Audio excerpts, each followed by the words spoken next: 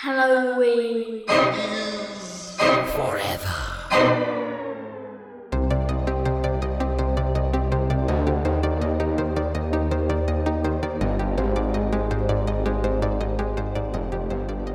Steve, ready? I got one for you. You ready for this? Go for it. H.P. Lovecraft, right, walks into a bar.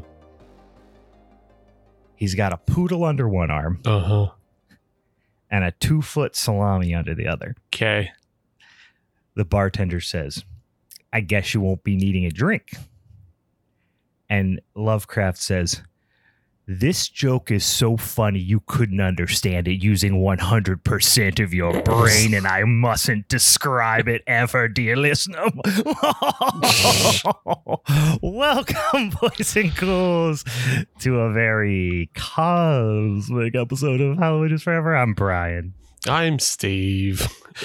And I was just like... You know, because, like, first of all, let me explain. And I've been told many times, the listeners love when I explain the jokes, right? Yeah. One, I took the joke from Breakfast Club, right? That Bender says. Oh, okay. And then I just said, this is what happens if H.P. Lovecraft did it, because he always says things are too scary to describe.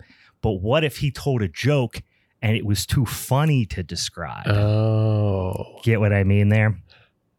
Not really, actually, because I've never really seen The Breakfast Club.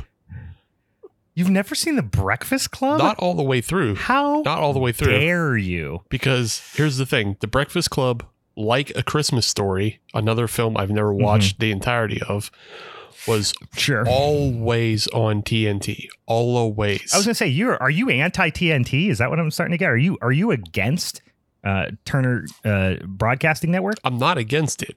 But it's just the fact that they were always on there, and anytime I seemed to catch them, I was just caught them on like the same scene or something, a scene I already saw, and I never caught the beginning. So I never saw those movies A to B, front to back, and then eventually I just got tired of them always being in my face. I'm like, I've seen the same 5 fucking minutes over and over. I don't want it anymore. Yeah, it is a very enjoyable movie, and it was one of my favorite movies as a kid, and I watched it a lot of times. It is a relatively, it's not a minor scene, it's a somewhat climactic scene, but John Bender, played by one Mr. Judd Nelson, is climbing through the roof, he sneaks off, and then he comes back, and they're in detention, so he's being risky, right? And as he's doing the risky stuff, he's telling himself this joke and kind of laughing to himself. And he's like, a blonde walks into a bar. She's got a poodle under, and he starts telling the joke. And then it's just as the punchline happens, he falls through the ceiling and is like, oh shit. And anyway, I don't know what the Breakfast Club connection was. It's just the idea of a joke not finishing, but then also Lovecraft doesn't. He things are too scary to describe. Right. Yeah. It's too funny for him to, and you can't, it's indescribably funny. You couldn't comprehend it. Right. Yeah. If you were to comprehend it, your brain would explode. Right. Because of the cosmic nature of its hilarity. Guys, you're welcome. Once again, I'm here to explain the jokes to you and tell you why they're funny. But guys, we got other things to take care of. Not just funny ha-has. We got spooky movies. Spooky might be a strong word. We got some movies to talk about. We also got some horny. beers. It's not so much spooky as it is horny. It is horny in a problematic way at times. But here's what I'm doing, because we're going to get into all this wacky, creepy horniness. So to offset that, and listen, I got nothing against wacky, creepy horniness, but just to kind of balance that out, so I don't end up climaxing during recording, I have in the background, Steve, you'll appreciate it, one film that is a classic of the show, Punisher Warzone. Oh, yeah. I do have on in the background right now, just to kind of offset the horniness. Yeah, that's definitely not a horny. That's not a horny movie at all. No. Opposite of horny. It's just like, oh, hell yeah, brother. Yeah. And then, horniness is kind of the other side of that coin, I think. So they're going to balance each other out a little bit. It's like where you got to, hey, you had a couple beers. You want to last the rest of the day. You got to stop, have yourself a cup of coffee, right? Similar situation. If I want to last the end of this show without, like I said, coming, I want to be able to last. And so for that reason, it's like when you're trying not to finish and you go, you think baseball, right? Or Margaret Thatcher on a cold day, or whatever Austin Powers says in that movie or whatever. Think about something that's going to make you anti-horny. I'm just thinking about the Punisher shooting people. Yeah. Right? Yeah. Just shooting which is cool, but just not in a horny way. Right. Yeah. Just shooting an apartment full of people. And then there's the time he punches a chair through somebody's face. And it's like, that's fucking rules, dude. But you don't get hard for it. You're just like, fuck yeah. It's awesome. Well, and I just started it. So he just cut that guy's head off at the table. The rich people. With a knife. Cut his head off. The Santa sleigh beginning. With a knife that's really not even long enough to cut somebody's head off with. Right. That's how strong he is, bro. He's so strong. His hair is so slicked back. All right, guys. In case you haven't wondered from the thing you clicked on, and also from how all this horny talk, we're talking about Joe Lynch's 20 and 23 film Suitable Flesh, starring just a horny cast. Boy, I mean, just heartthrobs galore. And you know what? Bruce Davison included. I ain't ashamed to say it. He's a hunk. But we'll get into all that in a couple damn old minutes here. We got a few things we got to deal with at the top of the show. First of all, it's Saturday night. Little peek behind the curtain. We're here. We're on the Discord. It's Saturday night. We're getting after some motherfucking beers. Okay. So Steve, what are you drinking on over there? Back on my bullshit. I got from there's that little glint in your eye. Oh yeah. From Abjuration, I have their ice cream sour version 1.12. Barf. And it's a sour ale. Sorry, it's enema. Ice cream sour. Yeah, ice cream sour. It's a sour ale with honey, vanilla ice cream, cake, cinnamon, and milk sugar. Oh, man. Something about the whole thing is like, and don't get me wrong, I love honey, but though that combination of things with like the intense floral sweetness of honey sounds so disgusting. It's really not. Sour honey sounds really bad. Is it good? Oh yeah, it's really good. Yeah, I feel like you would like this one actually. 'Cause just it's a lot more muted than you would think. Mm-hmm. Like most of the flavors you get are honey and cinnamon. Yeah, and because it's trying to replicate honey cake dessert. Yeah, so it's trying to be like that honey that cinnamon honey cake with an a la mode scoop on it. Yeah. It's I'm sure it's fine, right? I'm sure there's nothing wrong with it. It's just the name. Something about dessert sours. Again, I'm old, I'm curmudgeonly, I've been making and drinking beer for too long, and that's just not what sour beers are to me. Right. You know what I mean? So that's why it's just sounds off-putting. I'm sure it's lovely. I actually haven't had a lot of beers from Abjuration. I know they're over your neck of the woods. Not that we live that far away from each other, but over closer to where you live.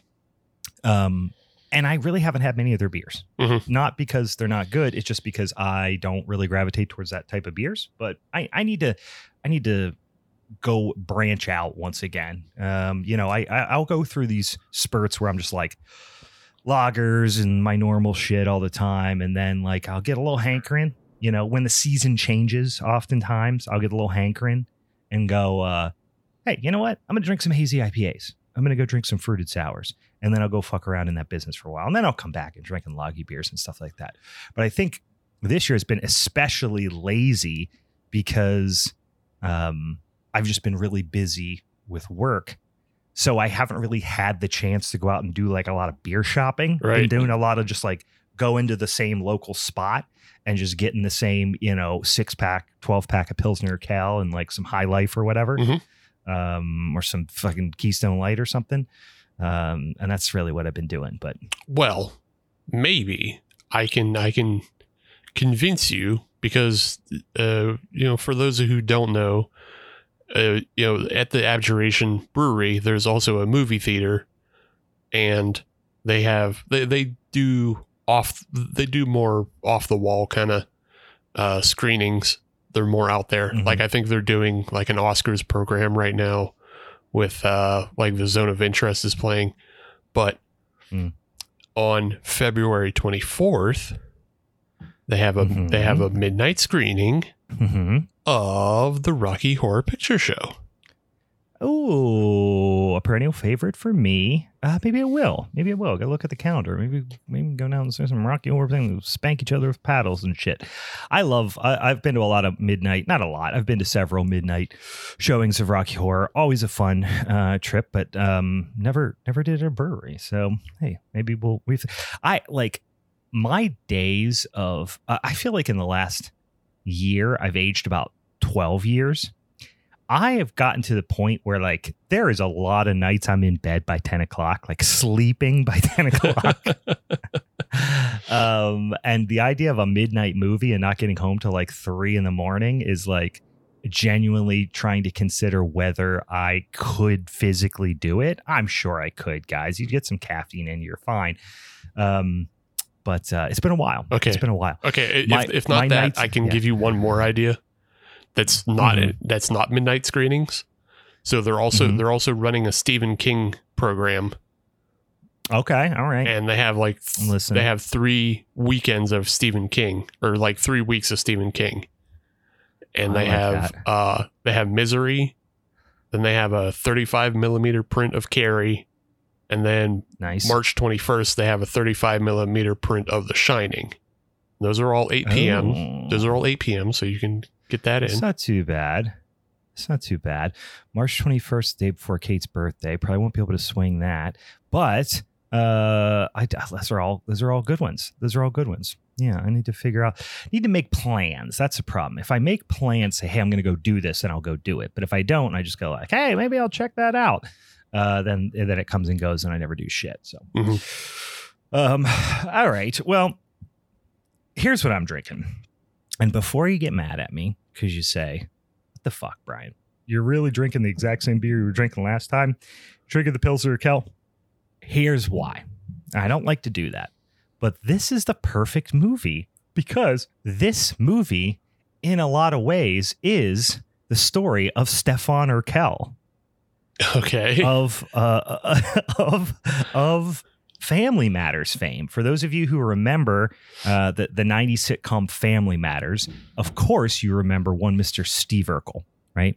Nerdy little guy, drove a weird car that opened from the front, was in love with Laura Winslow. We all were in love with Laura Winslow. But this is the story of the real life Stefan Urquell. If you remember in the show, Steve Urkel built himself a machine a la The Fly type of machine. But when he went into it, hit a little button, bing, bang, bong, some smoke happened. He came out. He turned from this dorky little nerdy guy and would talk like this and blah, blah, and had the crazy outfit and all this stuff to this hunk. And the hunk's name was Stefan Urquell. So it was Steve Urkel, but not this guy. He's sexy. It's Stefan Urquell.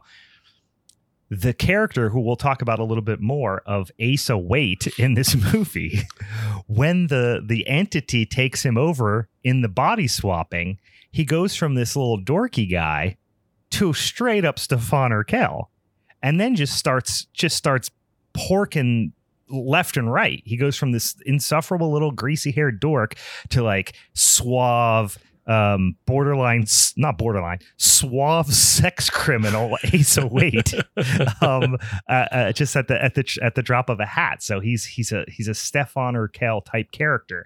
So I actually had another beer lined up, and I said, I drink this beer all the time during the show, and usually I have no reason for it. This is actually a reason for drinking this beer because it plays into the theme of the movie. I think you're stretching it, though, because in this film, we're dealing with an old god entity that swaps body to body, whereas Urkel and Stefan shared the same body. It was just a different part of his personality that he unlocked. It wasn't a new entity entering his body.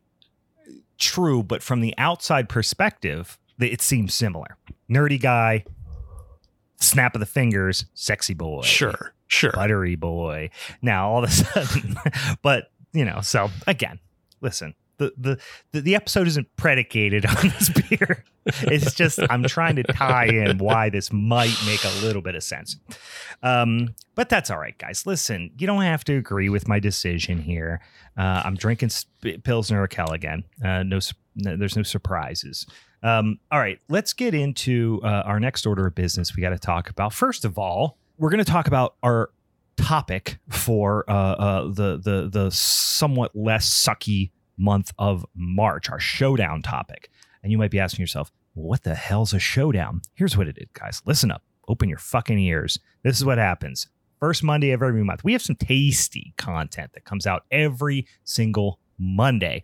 And if you're a patron of ours, you get sometimes a little bonus episode we'll talk about in a second.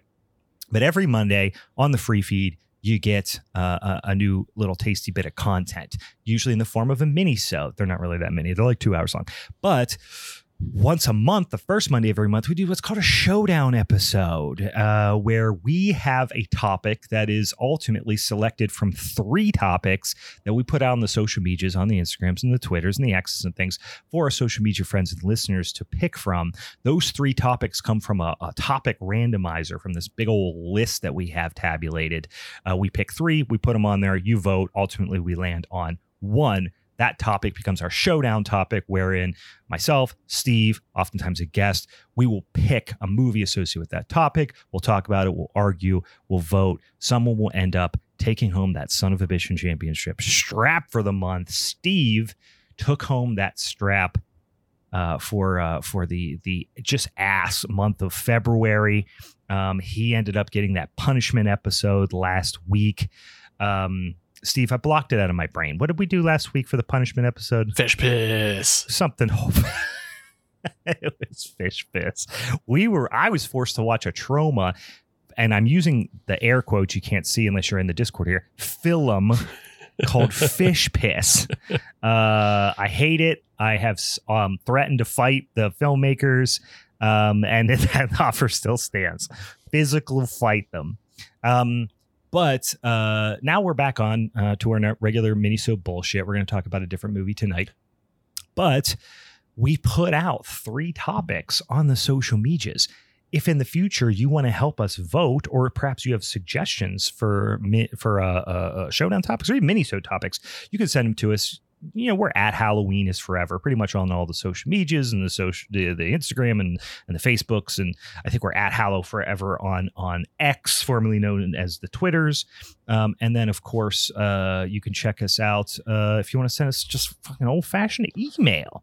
You can do that. It's HalloweenIsForeverPod@gmail.com, too. You can absolutely do that. We put this out there.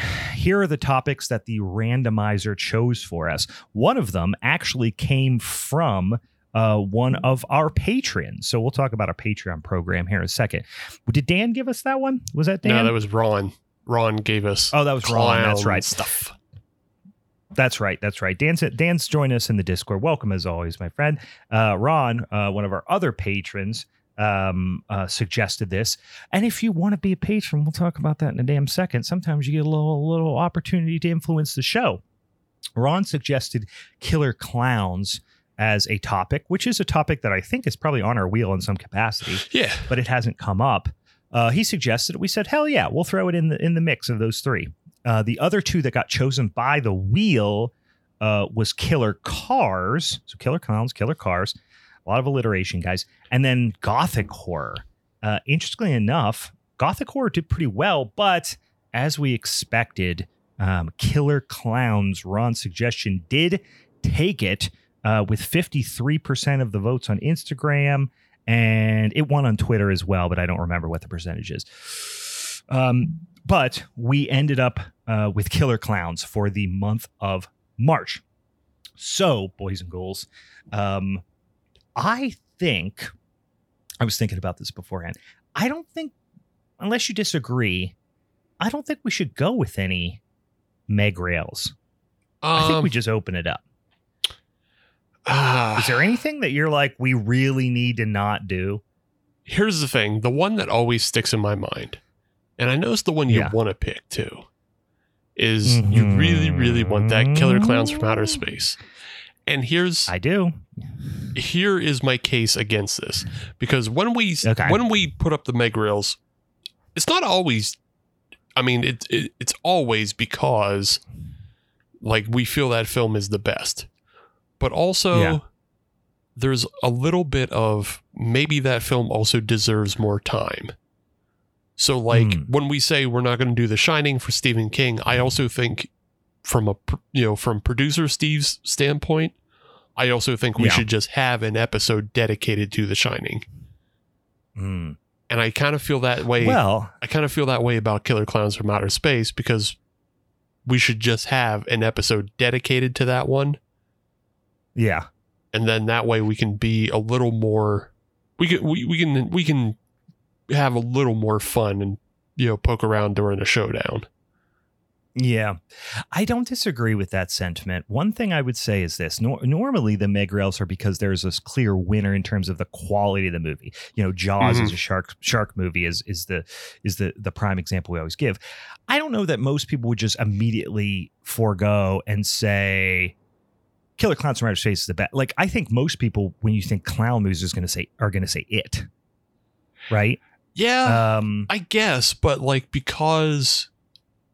So you have the 90s It, which is more of a TV miniseries, isn't it? It's a little longer as a miniseries. And then the one from 17 is a two-parter. So it's like, that's the other thing I don't know if we really want to bother with, is like, do we really want somebody picking It Part 1 and then somebody else picking It Part 2? Well... Yeah, I mean, I don't think that would happen, because I'll just be straight up honest. I don't like It 17 that much, either parts. So yeah, I like it, but I wouldn't pick it. Yeah, like I said, I'd want to pick Killer Clowns, but then also I have a couple other clown business that I might pick as well. Yeah, I feel like I'm also just trying. I'm just trying to influence us to all go into the Tubi depths, because there's so much clown content. You are. You want to go clown NATO and that sort of thing, which is also fun. But like, I would be okay with tabling Killer Clowns from Outer Space as long as we agree as a whole. And also, I don't know this for sure. I feel like the spirit of Ron's wanting to add that is so we talk about Killer Clowns from Outer Space. Oh, too. for sure. Yeah, for sure. But I mean, we could also just promise Ron, like, hey, we'll do. Because we have clown content coming up next week too, in a sideways fashion. We'll be talking clowns for a bit, but yeah, I don't know. I'm just trying to get us to dive into the clown depths of Tubi, because like there's just so much clown stuff on Tubi. Well, as long as we all agree, and in a gentleman's agreement, to in the coming, let's say, month to 6 weeks, we promise ourselves that we are going to designate an entire minisode, 4.5 hours. I'm just kidding. An entire episode to Killer Clowns from Outer Space, because it is a top 10 movie for me. I love it so much. I want to talk about it forever. I'm looking at all my Killer Clowns memorabilia. I want to get my gun out, my blaster, and put on makeup and just get wacky with it. Yeah. So as long as we agree to do that, I am okay with putting up that Meg Rail. So let's just call, it's March Clownness. Yeah, it really rolls off the tongue. You're right. March Clownness. So we'll start the month with Dan is saying we suggest that we just change the showdown to Killer Tubi Clowns. Just Killer Tubi Clowns. Tubi Clowns or not Tubi Clowns? That was the question. But we started off. I'm okay. We started off with the Clown Showdown, and then the last episode of the month will be the Killer Clowns from Outer Space. There we go. Okay. All right. Okay. We got clown. We got to do something better than March Clownness. March Clownness. So stupid, so bad. We'll come up with a better name for March, but March will be the March of the Clowns, or I don't know. We'll come up with something. I like it. Now it's making me look forward to a month that otherwise is designated only to filthy illiterate Irish locusts. So let's stick with clowns for March. I like that. I'm gonna have to go back to the drawing board on what clown movie I want to talk about. I've got a couple that I really like. One I do think is probably going to be on your radar, Steve. So I'm gonna have to get it back up. Okay, guys, tune in next week where we announce our movies. For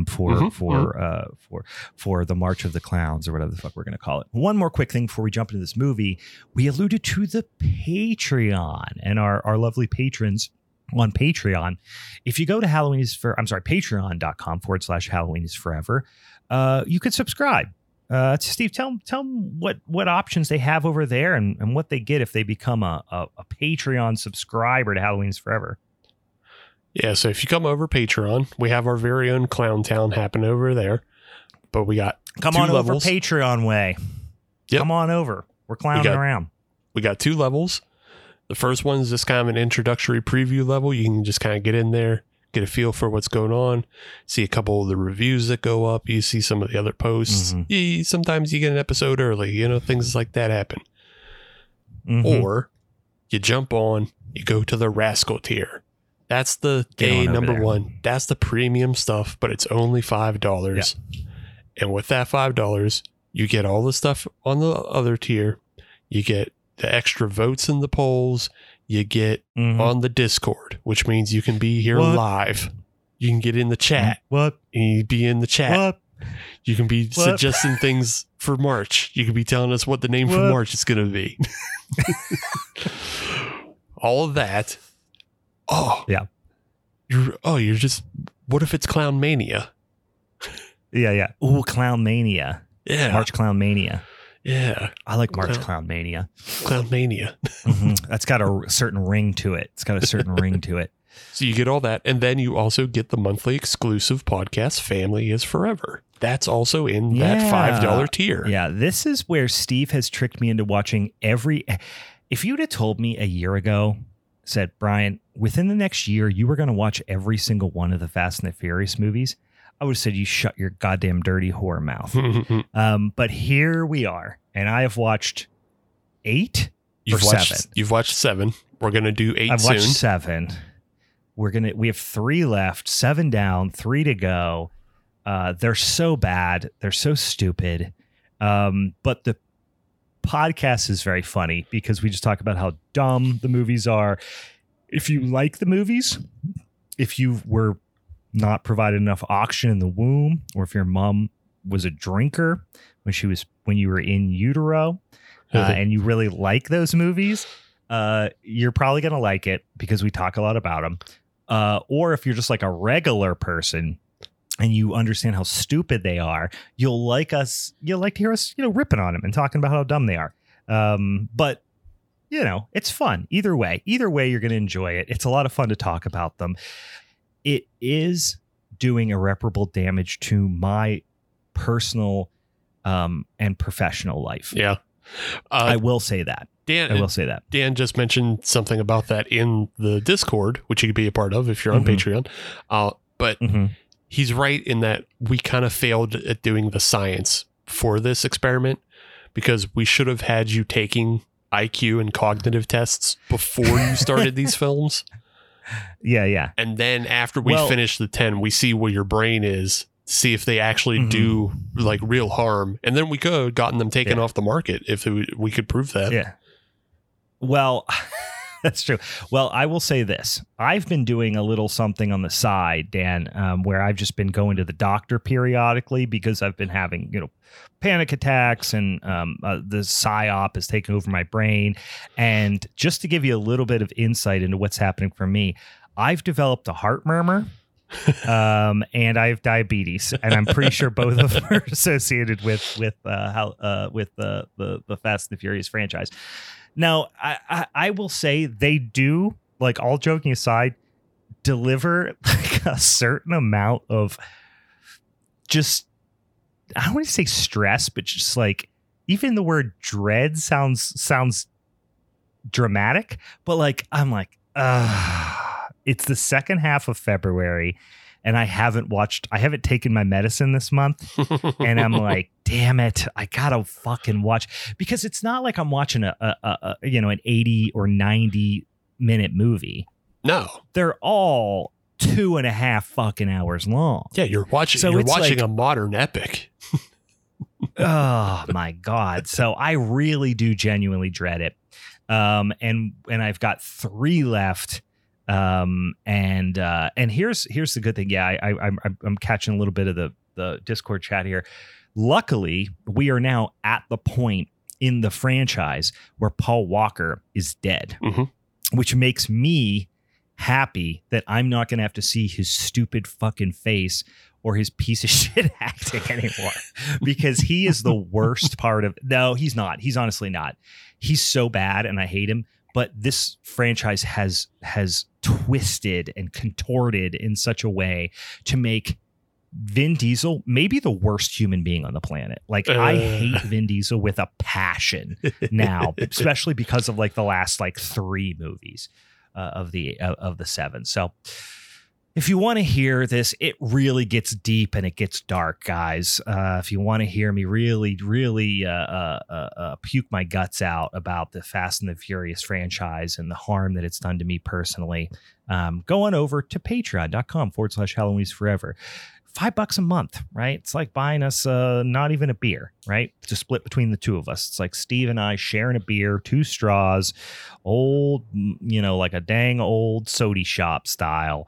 $5 a month gets you a lot of cool stuff over there, including the Discord and that bonus episode and reviews and all types of stuff. Okay, let's get into this son of a bitchin' movie. We are talking, like we mentioned, that hilarious joke at the top of the show, a little Lovecraftian horror, which I am always a fan. Did we end up doing, I know it's come up on the wheel before, Steve, have we done a Lovecraftian horror showdown? I feel like we haven't, because it's definitely come up on the wheel, but we haven't, because I probably would have picked the Color Out of Space, the recently released one, had we done it. That's a good one. Yeah, I just remember having a conversation about some of them. I think you're right. Maybe at least once, if not twice, it's come up in the wheel, but it hasn't actually come up. Have you read a lot of Lovecraft, Steve? I know a lot of these things are in the zeitgeist, but have you read a lot personally? I've read a good amount, because I have like just one of those big compilation paperbacks. But I haven't read this specific story it's based off of. Yeah. Coincidentally, this is completely unplanned. I did read this story like within the last couple of months, and I actually read a lot of Lovecraft like in college, and then maybe like 10 years ago went back and revisited some of his stuff, and then just in the last 2 months, coincidentally, I've read like 2 pretty large compilations of Lovecraft stories, including At the Mountain of Madness, Shadow over Innsmouth. Oh yeah. I've seen that one. Yeah, I just remembered I have this one sitting in my office. It's the blood curdling tales. Yeah, compilation. Yeah, there's so many. I mean, there's so many different compilations. I read 2 different compilations that had probably 12 to 15 stories each, and one of them, this one was called out, which this one, if I recall, was somewhat shorter compared to like I said, Shadow over Innsmouth, At the Mountains of Madness, Call of Cthulhu. Those are like almost novella length. You're talking 60 pages, let's say, give or take. I don't remember for sure, but I want to say The Thing on the Doorstep was like less than 20 pages. Like, this is a true short story. But I read a lot of short stories, and so H.P. Lovecraft, perhaps the biggest influence in short form weird fiction in history, right? Almost in a lot of ways, kind of pioneered the subgenre. The Thing on the Doorstep is a classic kind of body swap type of tale. There's some other, obviously it plays into the entire Lovecraft mythos There's a lot of like reoccurring characters. You have, Miskatonic University, and Arkham, and all these like towns and places and entities that kind of permeate the entire world of Lovecraft. This movie rather, I read was supposed to be Stuart Gordon's. I don't want to say supposed to be, but would have likely been if for, probably no COVID or a couple of, maybe another year or so, would have been another, or perhaps his last project, meaning Stuart Gordon's last project. Mm-hmm. Stuart Gordon, one of my all-time favorite directors, known for Lovecraft adaptations, of course, Reanimator, a really, really big one. And Dagon, probably his most Dagon. I love that you mentioned Dagon before, From Beyond, because I love Dagon. That's a shadow over Innsmouth. The freaking frog people, fishy frog people. I forget what they're called. The race of fishy frog people is like a reoccurring thing in the Lovecraft mythos. But the town of Innsmouth and the god Dagon, and then whatever the hell it's not like the great god Pan or something like that. Isn't that the female entity that is like the counterpart to Dagon? I forget. There's a lot of recurring characters and old gods and wild shit in the Lovecraft universe. But this was supposed to be a Stuart Gordon flick, and then of course we lost Stuart Gordon in 2020. Was it 2019 or 2020? It's 2020. Yeah.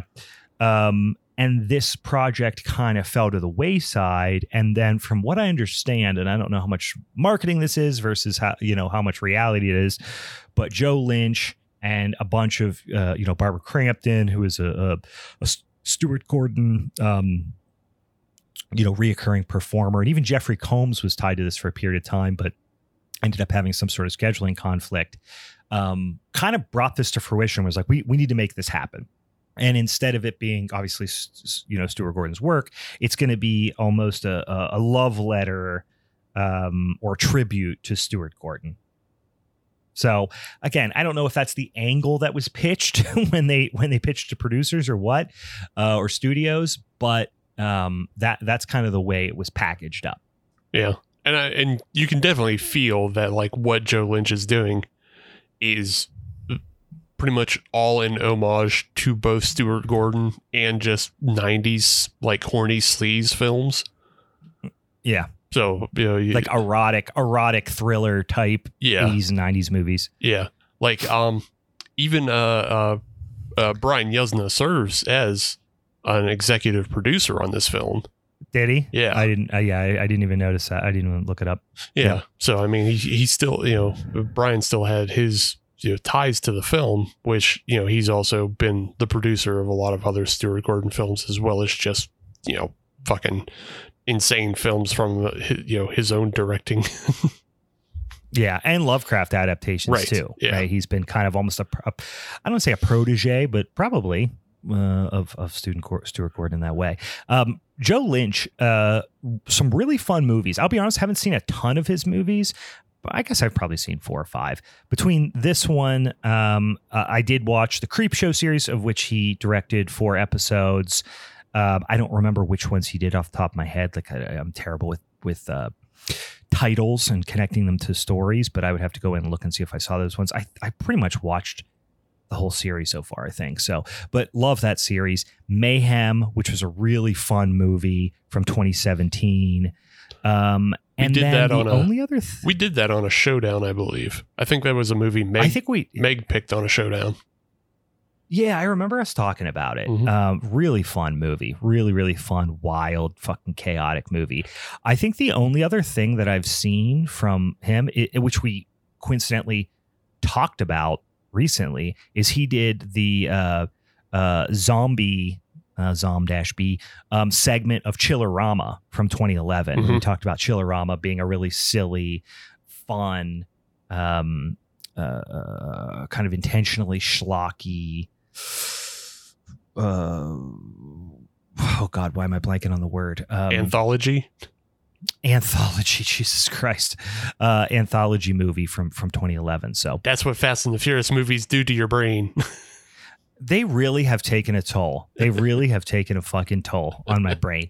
I'm sure drugs and alcohol have as well, but yeah, but not have you seen some other movies on here that you can vouch for that I should check out Joe Lynch wise? Because I'm looking at the ones I've watched. I'm like, I like all of these movies. I really should check out some of these other ones. Not that he has an enormous amount of directing credits, but any of these other ones, like I vaguely remember Wrong Turn 2, and I remember like not completely hating it.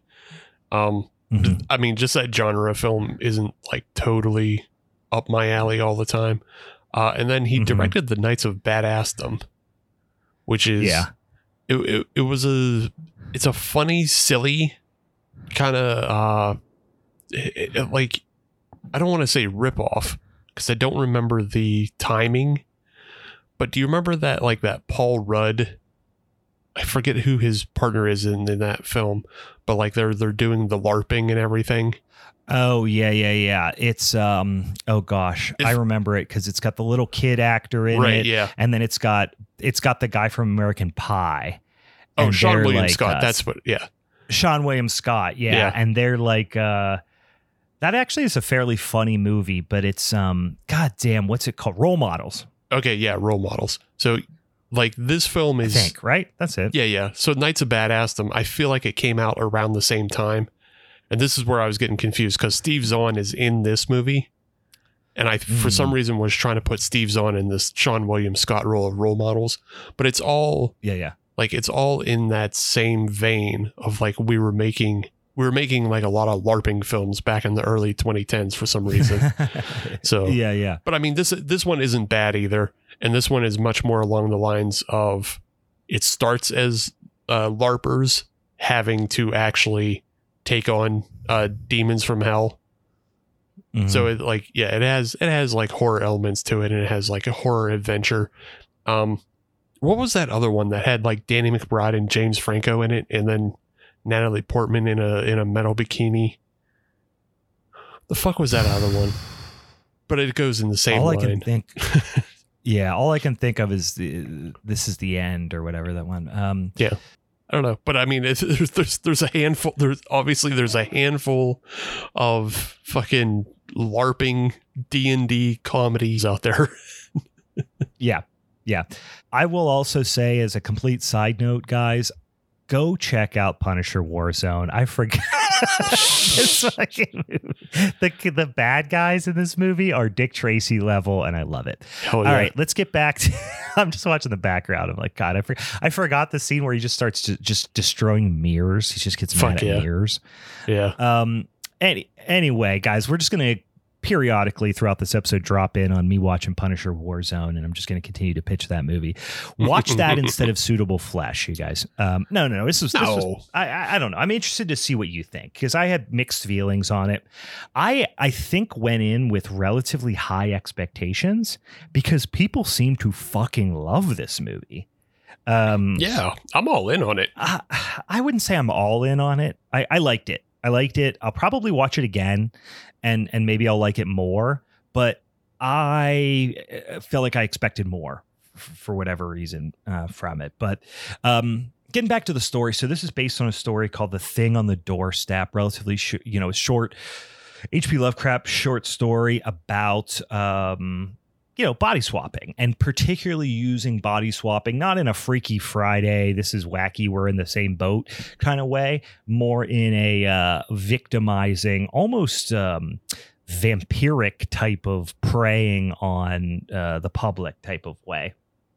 Almost like the host, jumping from body to body, and there's some specific rules around it and that sort of thing. In the movie, at least, I don't recall that there was that much of that. It was a lot more cryptic in the short story, if I recall. Yeah. Does have a lot of those 80s and 90s vibes, so much so that I'm interested to hear your take on this. Let's run down the performers first, and then I want to talk about the performances because I am torn on whether I like some of these or don't. So you have, first of all, great cast. First of all, I mean, 3 of these 4 people, like not a big cast by any stretch of the imagination, but the first three I'll mention are all people that like, I'll watch a movie just because they're in it, right? Mm-hmm. Heather Graham is the first one. So Heather Graham plays Dr. Elizabeth Derby, nod to the character in the story, the name Derby. She's great, and I like her in almost everything, and I will typically watch something just because Heather Graham is in it. My gal, Babs, Barbara Crampton. My love for her knows no bounds. I'll watch anything with her in it. She plays Dr. Daniela Upton, right? I'll be honest with you, right off the bat, no surprise. Wanted more Babs. Would have liked to see more Babs in this one. She's not in it enough. And then I'll jump away from the other kind of lead and talk about one Mr. Bruce Davison. Love this guy. We've talked about him on the show before. He plays a super pivotal role, albeit a somewhat smaller role, as Ephraim Waite. And then we have Judah Lewis, who is a guy who I've seen before. Definitely recognize his face. I don't know that I've seen him in anything, but I feel like he's in a lot right now, and he's kind of very much up and coming. Maybe he's more established than I thought, but I feel like as a fucking approaching 40-year-old person, I'm like, oh yeah, that's one of them new kid actors. He's like fucking 25 probably, but he plays Asa Waite. Oh, so this is what I know him from right off the bat: Christmas Chronicles. So my kids love Christmas Chronicles and Christmas Chronicles Part 2. That's what he's from. So that's what I recognize him from. I think what most people probably know him from is the Babysitter, the Babysitter from 2017, and the Babysitter Killer Queen from 2020, at least genre folks. And then I also did see him, although I don't remember what character. He's much. Yeah. Okay. I remember now. He in Summer of '84, which is, I guess it gets some love, but is not really talked about that much, and is a really well acted, if not a little bit predictable movie. And that's all I've seen him in. But yeah, he is, a young up and coming talent, I would go as far as to say. Yeah. I mean, I've seen him in the Babysitter series of films, the two of them, and he's fine in those movies. I mean, I think obviously the standout is Samara Weaving in those films, but I think he does a really good job in this film with what he's asked to do. Because essentially, because we're dealing with a body swap film, obviously everybody has to play 2 to 3 to maybe even 4 characterizations of, they have to play the character as the character. They have to play themselves when they're possessed by other people. So Judah has to do it 3 times because he has to do it as himself. He has to do it when he's possessed by the Bruce Davison character. And then he has to do it when he's essentially swapped with Heather Graham. So, yes. Yeah. And I think he does a good job with that.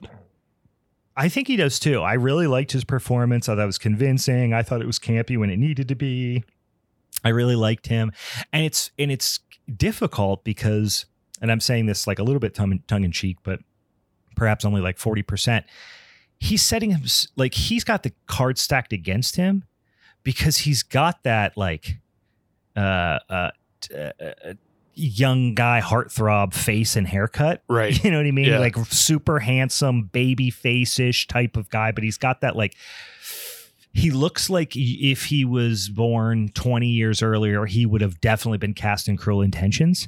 He's got that look to him, you know? He was just too young to hit the Twilight series. Yes. Yeah. He is 2020's, what's Ryan Phillippe? Okay. kind of thing. Yeah. Ryan Phillippe. What's the kid who was in that movie that was filmed in Pittsburgh? It's like Taylor Lautner or whatever.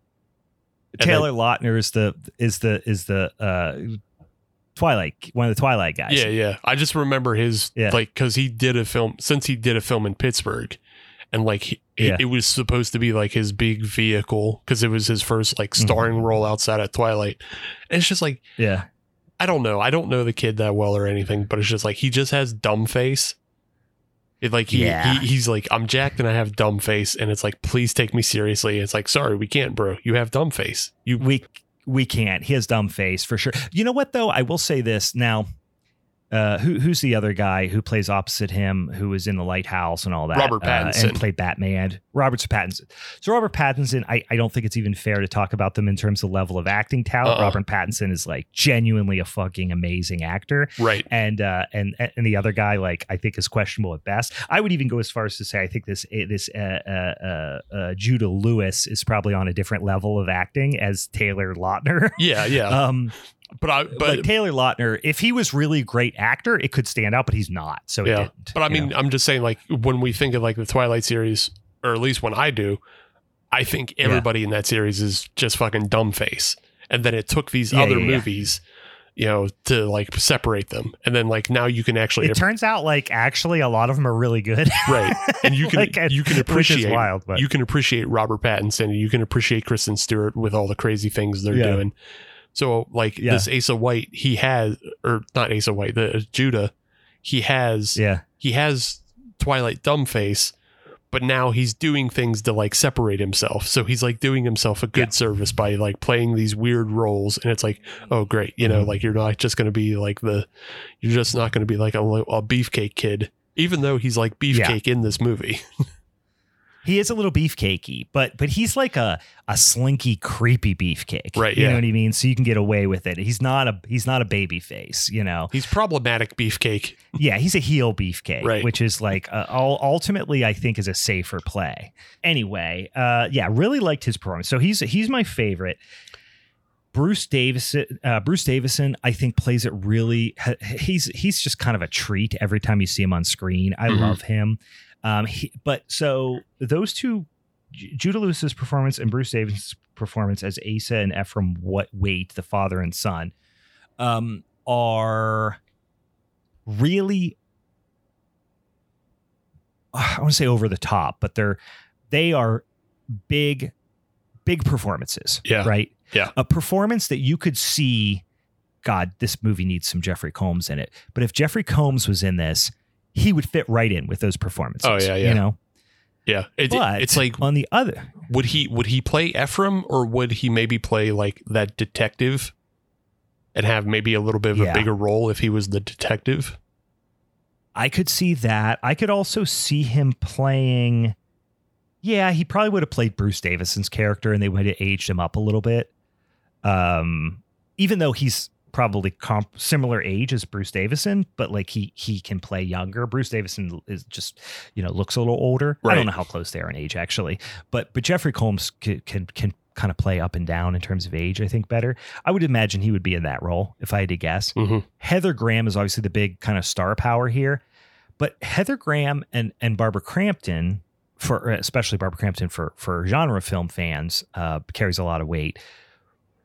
Why did they, aside from the fact they're doctors, they have these very stilted at times clinical performances? And I get the idea, especially the fact that Heather Graham's character is going from, her body being taken over.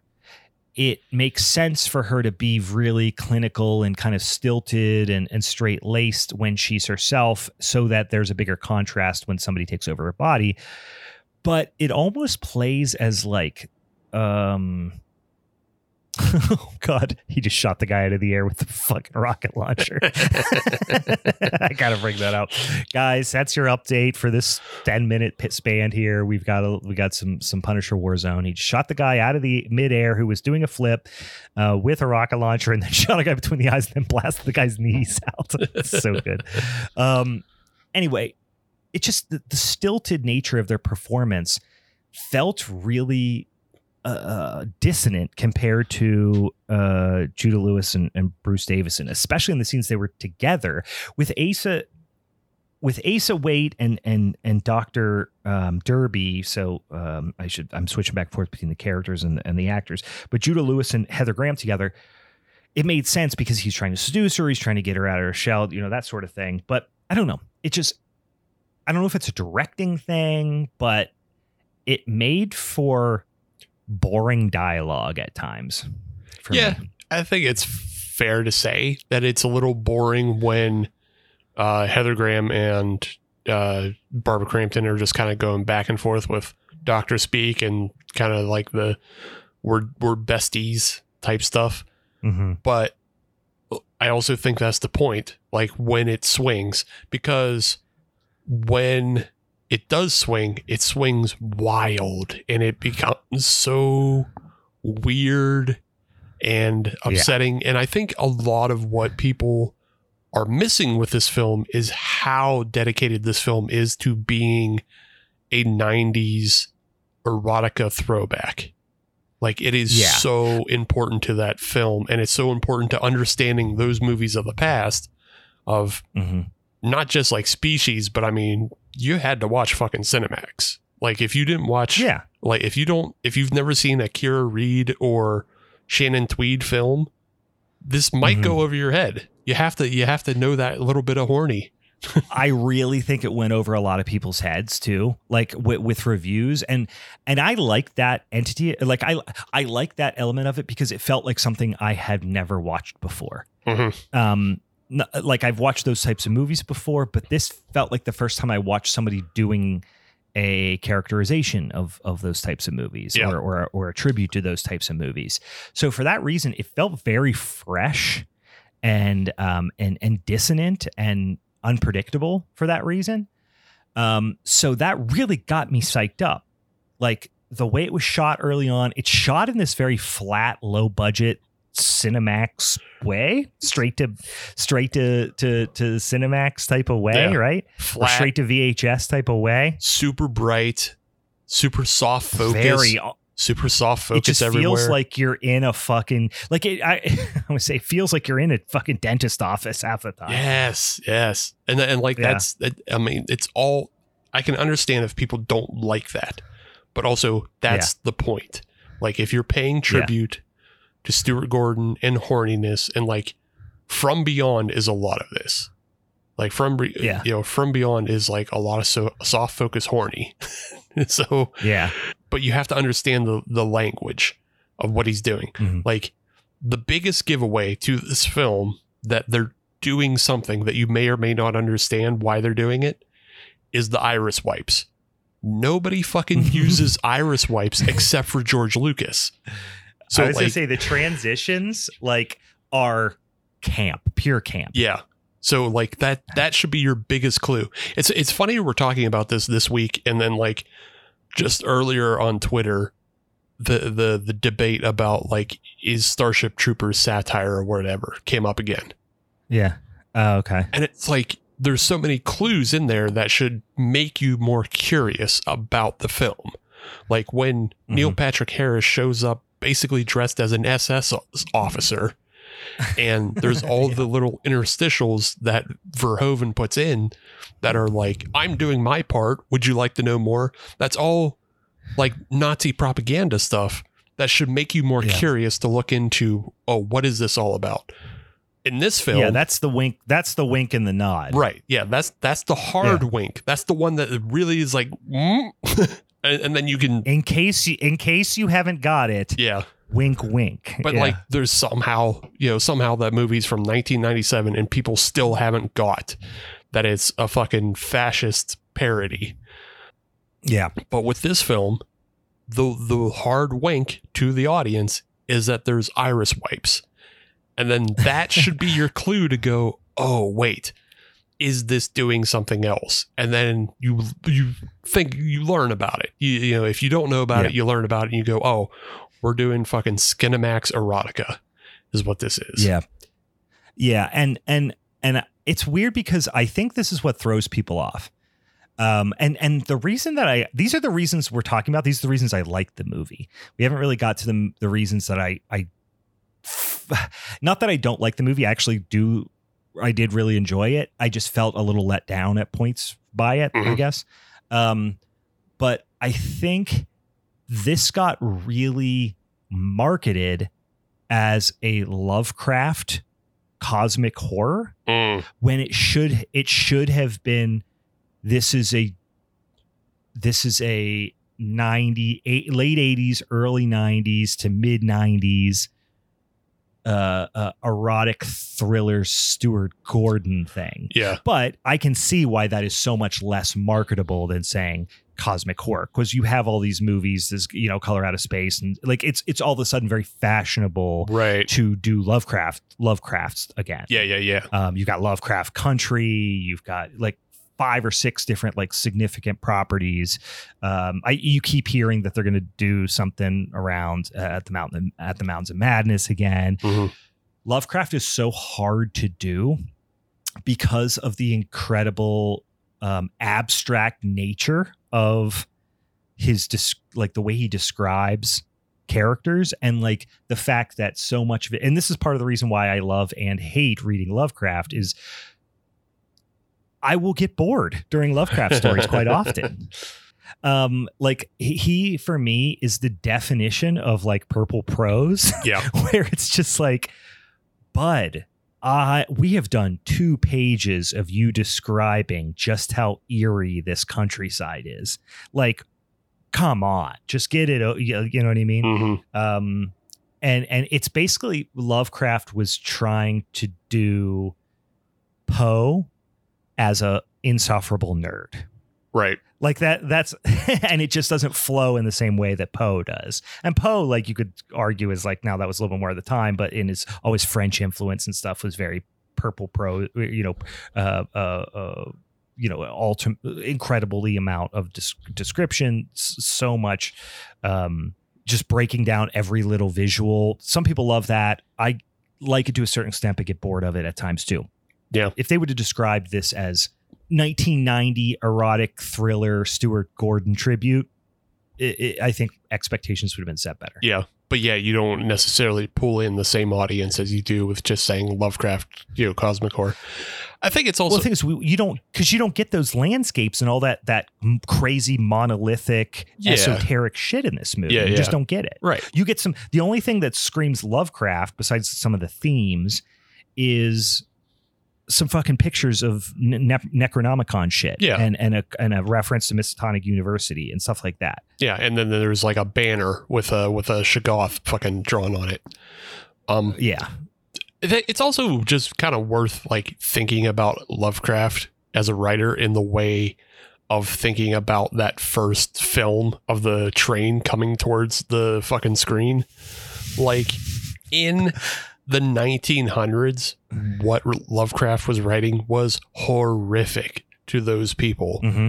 Like, oh yeah, they were like, people were pissing themselves, fainting, reading it. Somebody read about a Foggy Glen and shit their pants. They're like, I can't go any further. You tell me that's a fucking crab with wings? Fuck you, piss their pants. Yeah. Guys, quick update. He just punched through a kid's face who was doing coke. So great. But and then shotgunned a guy from point blank range. But you needed a fainting couch to fucking read Lovecraft in the early 1900s, because you would get you would catch a spell and fucking lay down and go, oh, this book, I can't anymore. It's giving me the vapors. But and I get it, like it's a fucking 100 years old, right? But they don't really deliver on any of those promises in this movie. Like this is almost like a fucking chamber piece. You know what I mean? It's a couple of people, they're in the now we get some great gore. Which I don't know. Do you want to go through the plot of this movie? Like, do we want to go through a little bit closer plot points? We can kind of high level some of it, I guess. I mean, I feel like if you know the story, I feel like the audience already understands that we're just kind of talking body swap stuff, and that it's just like you're going from one person to another. So I don't know that we need to go too in depth to it. Like, it's not sure. Again, it's not that much about the story per se, as it is just about like the set pieces and the way they filmed it. Well, and I think if you really, I just saw it the one time, and full disclosure, we decided to do this movie this week, and I'd already watched the movie, so I didn't take my normal notes, and I went through and I found a plot synopsis, but I didn't take my normal notes that I normally take. But I will tell you, just from watching it kind of casually and drinking some beers, actually I ate mushrooms. And watch this just a little tiny guy. just a little tiny guy, just enough where at the end when they do the spinning camera thing, I was like, whoa. So I was a little disoriented by that. By the time that came in, like I probably ate one like honestly probably like 40 minutes before I started the movie. So like right as I started the movie or a couple minutes after is when I started to feel the effects. And then by the end I was like, wow. Which is great for the climax. The climax of this movie is the best part. Yeah. You go into the washing machine and everything is shaking and everything is bloody. Yeah. Well, so, and this is movie, especially the last sequence is like Shell Game the movie. Mm-hmm. So as any good body swap horror will be, like there's a question as to who's in what body.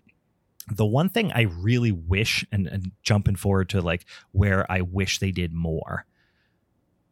The cool thing for Lovecraft for me is not the descriptions of fucking, the crumbling walls of Innsmouth. Like, that's cool. I like that. That's fine.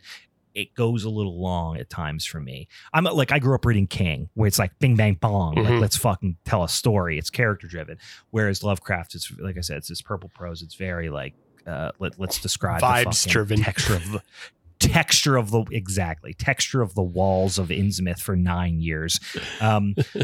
But so the thing that I love about Lovecraft is the description of the really esoteric, wild ideas. When Lovecraft gets wacky and starts describing flying crab creatures, I'm like, the fuck, bro? We're talking about goddamn flying crab creatures. And like in this instance, we have some sort of entity that has been jumping from body to body for millennia.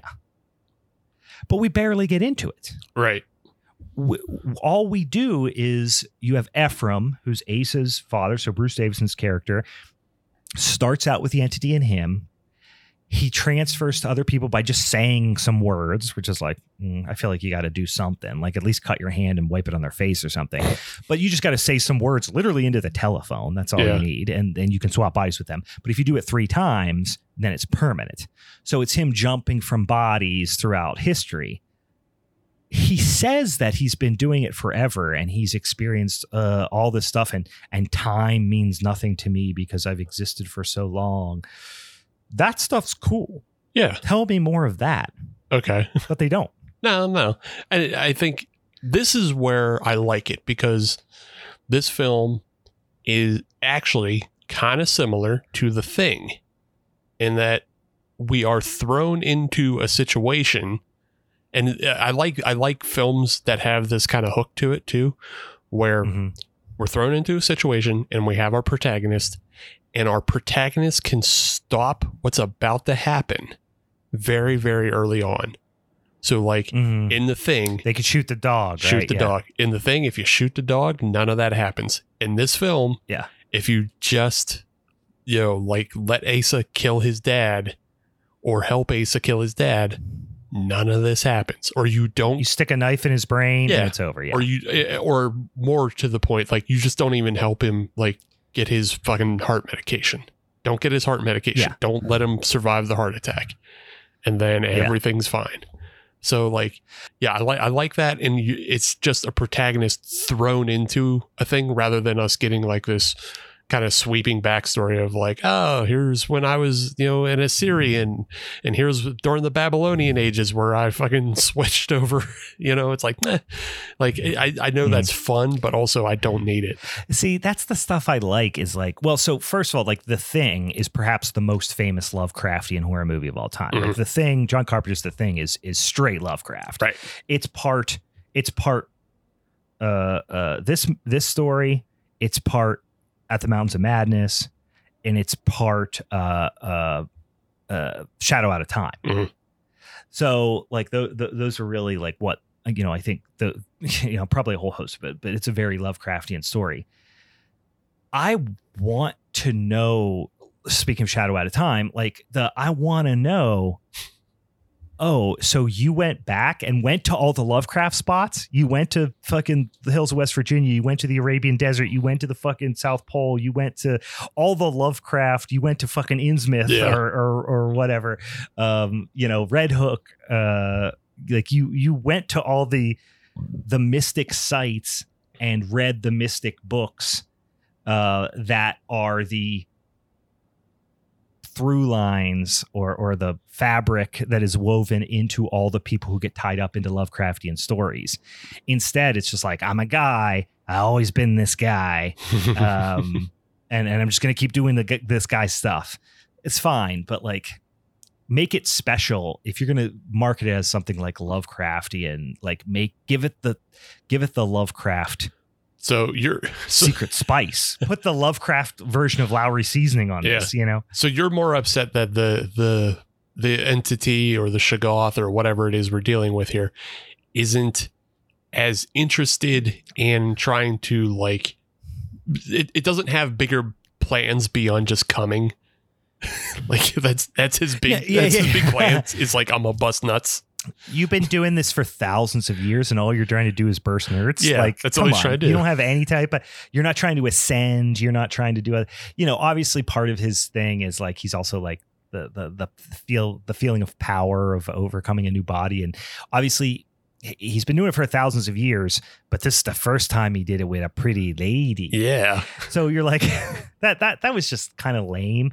Like, cause he even says like, I don't remember what gender I was born. Right. Like I think that I was born a man. I feel like I was born a man, but I've been doing this so long that I actually don't even remember what my original gender was. Yeah. And that was kind of cool. I was like, oh, cool. So you've been like doing this motherfucking thing for a minute. But then for him to go, I just popped into this horny 22-year-old heartthrob body. Hell yeah, brother. Been trying to get this done. Then let's go into this 55-year-old woman.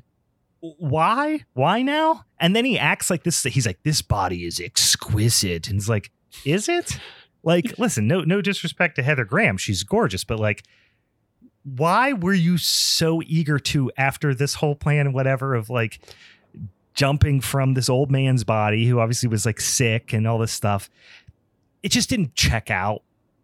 Why was it so hard? It actually seems really easy to jump from body to body, especially if you've been doing it for thousands of years. I feel like I just learned about this 40 minutes ago and like, this seems pretty easy. Like, I feel like I got it.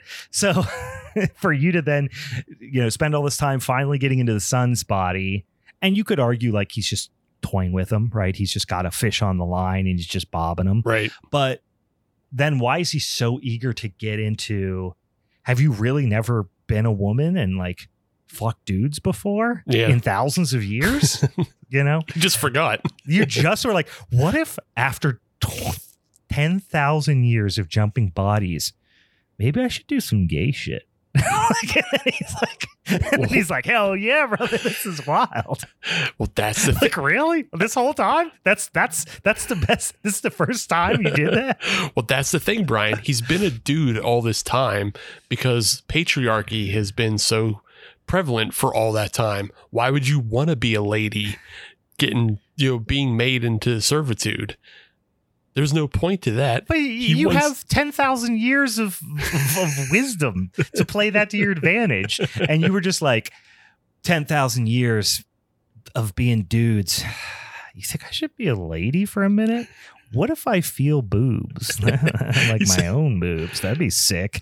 You know what I mean? It's like, really? This is the first time this occurred to you? They even say at one point while he's in Heather Graham's body, or it's in Heather Graham's body, they say the future is female. So like he, there's an illusion. This is 2023. You just got to this? Like, no, it's 1993, Brian. Whatever. So I'm not saying you go back to the 1600s and become a peasant woman, but like, if you have 10,000, I'm just saying 10,000 years of experience, and you can get into the court of the queen or something like that and get into the queen's body. Right. It's just like he got into Heather Graham's body and then like he like flicked his bean for the first time, and he was like, "Whoa!" Yeah, like you never did that in all these lifetimes. By all rights, it should have been, in Cleopatra at some point. That's what I'm saying. Yeah, Queen Elizabeth, some shit like that. Yeah, I know what you're saying. I'm just kind of fucking with you, but the idea is it should either be as simple as like this is Ephraim Waite's first time trying to transfer a body. So like Ephraim Waite spent all his time and money to collect these, sacred texts to find the one. He had to figure out this esoteric solution to his problem of dying of cancer. Right. And then he figures it out and then transfers to Asa's, and then, just on a whim transfers to Heather Graham's body. But if it's this old god that's been doing it for a long time, and Ephraim really never had a personality of his own or anything, he was just taken over by the demon, and then the demon, just didn't want to die in that body. Fine. But it should feel more mundane when he jumps into a woman's body, because he should have been everything under the sun at this point. You would think so. Yeah, he should have been like, a white guy. He should have been like a Native American two-soul. He should have been just like every possible. He should have been a furry, a real early furry. Oh hell yeah, yeah. Something like at this point you would have think that you would have done every, wacky, kinky, wild shit under the sun. Yeah, And then like you would have done Vince McMahon shitting on people, right? Yeah, You've done the scat stuff. You've done threesomes, foursums, eightsums. You've been Laurinaitis already at this point. Like you've done the shunting. But like, sorry, just bringing some topical wrestling news in the mix. I just listened to a podcast that read the whole complaint of the Vince McMahon lawsuit. I was like, oh my God. Like I heard all of it just through memes, but I didn't know the whole thing. And then I listened to a podcast and like read the whole thing. I was like, Jesus Christ. So that's very top of mind for me right now. Just to hold on that for a second. Like when I saw that like complaint break on Twitter, like the headline I read was insane, because it was like Vince McMahon accused of more sexual allegations. I was like, oh, of course he was. Like he's the number one pervert. And then it says, from 2021 and 2022. I was like, holy fuck. Like he's still at it. Yeah. It's like, that's 2 years ago. Well, then all the dildos named after the wrestlers, and like it just was really was a lot, guys. It was a lot. And then you have to think back to all the years when he would be in his prime. It's just all the wild shit he's probably done then that people are probably dead to not testify against him. This is tail end of his perversity. Yeah. We'll learn 50 years from now that Vince McMahon was fucking Caligula. Like he was just like he's the Caligula of carnies is what he is. Yeah. He's the worst person that ever lived. This is the one thing we can move on after this, but it's just like the one thing that clicked in my brain finally is like all of these powerful people have been associated with Epstein, including Trump, and Trump was associated with Vince McMahon. So I was like, why has Vince never been associated with Epstein? And that's because Vince is his own Epstein. Like if you're Samuel Walton, you don't shop at Target. He doesn't need it. He need to go to the island. Yeah. Yeah. Sam Walton's not going to Target. Yeah. That's a good analogy. Yeah. He's got his own fucking island, Anyway, guys, that's a Lovecraftian fucking horror story. We could tell some fanfic of Lovecraftian fanfic of Vince McMahon. Vince McMahon might be possessed by the demon from this movie. He could be. I wouldn't be surprised. I'm saying, I'm putting a headline out there. So here we are. I do want to fast forward a little bit because the best part of the movie is the final sequence here. So this is like what I said, it becomes Shell Game the movie, because the entity that is in Ephraim jumps to Asa, who then jumps to Dr. Derby, Heather Graham's character, then to her husband for a minute, and then ultimately to Dr. Upton, who's Barbara Crampton. And you get this big classic shoot them, they're the bad guy. No, they're the bad guy and they took my body. And and they're like, there's just this poor character, and I don't even know, I didn't look up what his name was, what the character's name was, or what the performer's name is, but he plays heavily into a very pivotal scene in the movie. Let's see if we can find him here. I believe his name's Hunter Womack, and he plays Mace Jr. Mace. Yeah. So Mace is he reminded me so much, and I didn't look into this. You might have come across it. This sequence happens in this like what looks like a basement hallway of a hospital near the morgue. Is that the same hallway from Reanimator when they trick the guard into letting them into the morgue, into the body storage area? It really looks like that same spot, because I know that I did see just like a really offhanded blurb of saying that they were very painstakingly tried to replicate some of the scenes, classic Stuart Gordon shots and scene locations and stuff like that. Yeah, I think they just did a really good job of location scouting. Like I didn't see anything that said that they were actually on the original sets, because I feel like that's something you include in the marketing of like, hey, we're back in like the Reanimator sets and stuff like that. But like, you're right, it does look very, very similar. Of like, this looks like the basement from Reanimator. Yeah. Anyway, they have this the security guard Mace. He's like, he's got his gun out, and Barbara Crampton is like, shoot Heather Graham's character. Well, then Heather Graham's character ends up getting the gun, and then at this point, let me get this straight. Heather Graham, so Dr. Derby, has been put into Asa's body, and Asa ends up getting pushed out the window, falls, gets stabbed in the neck. When they do this thing earlier in the movie where they do a little sexy situation near the window, and it's like the sexy, hey, you might fall out the window. Well, then she ends up stabbing him, throwing him out the window. He falls. They want to trap Ephraim's mind or whatever the entity is into Ace's body and then kill him. When she goes down to kill this, and this is also the part that I frankly wasn't crazy about. She runs down. He's apparently still alive.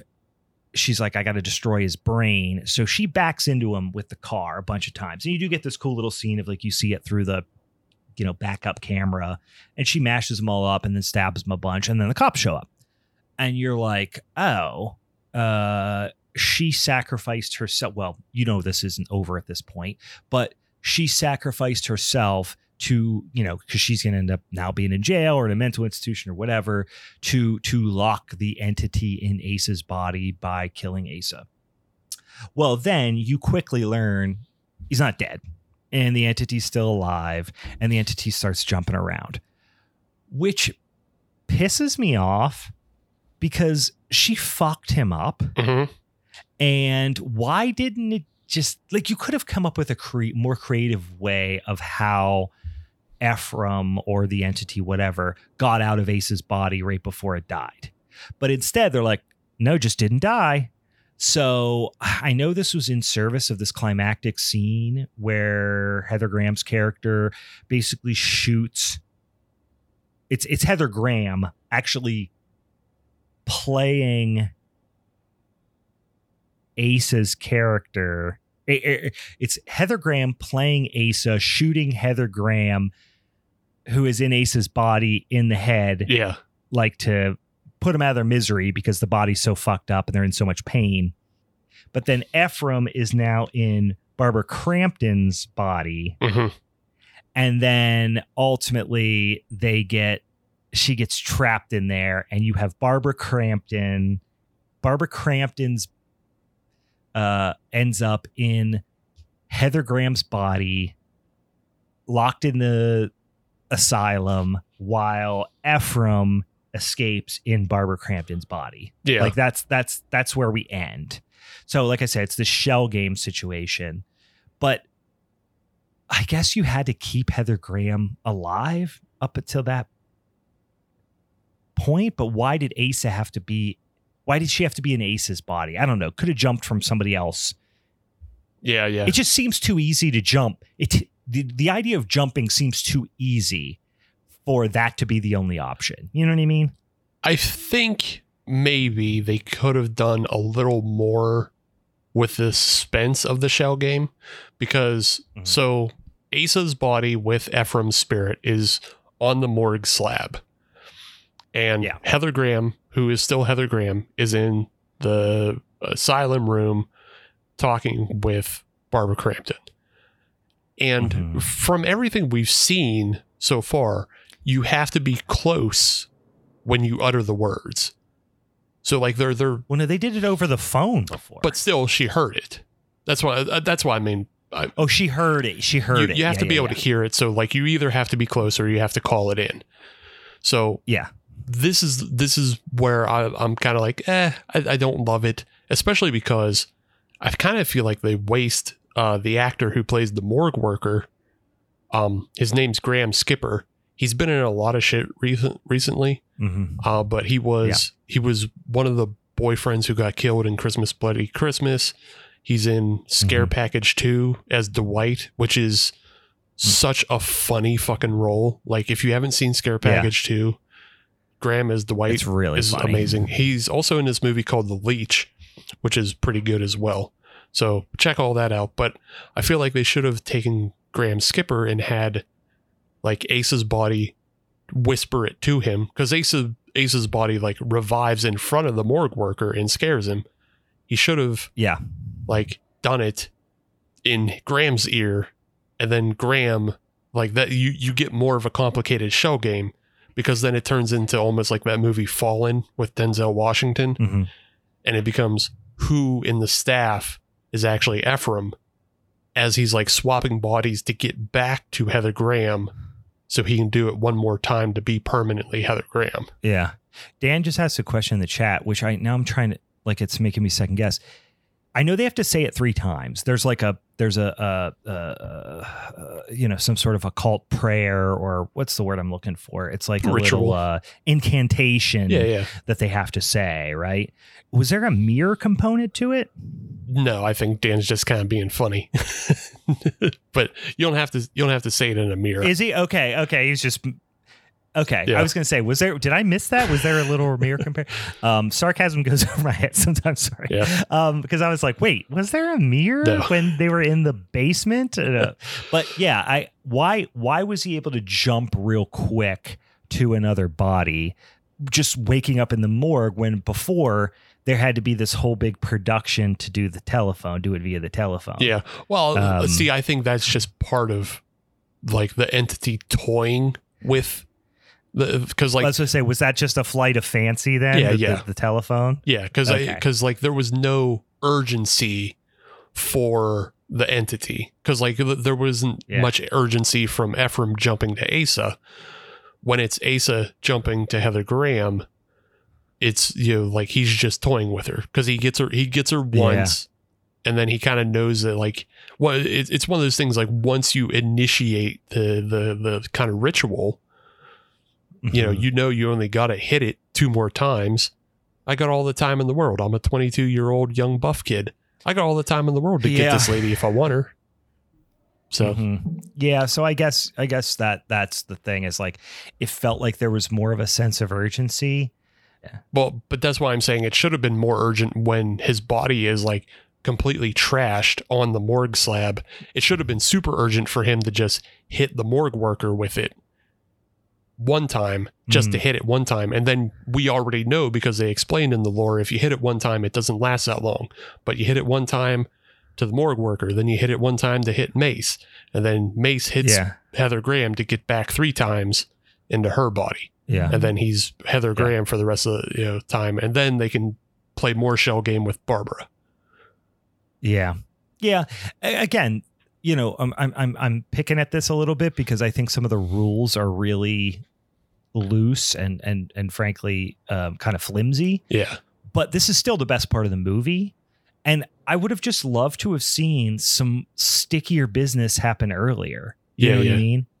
Like, instead of the whole, which actually wasn't that bad of a scene. I mean, it was creepy and it was uncomfortable, but that's okay. That's what I want this movie to be. Like, I saw some people when I was like on reviews being like, the sex scene with Asa, and Dr. Derby was like really uncomfortable and stuff. I'm like, yeah, that's fucking what it's supposed to be. Yeah. You know? Yeah.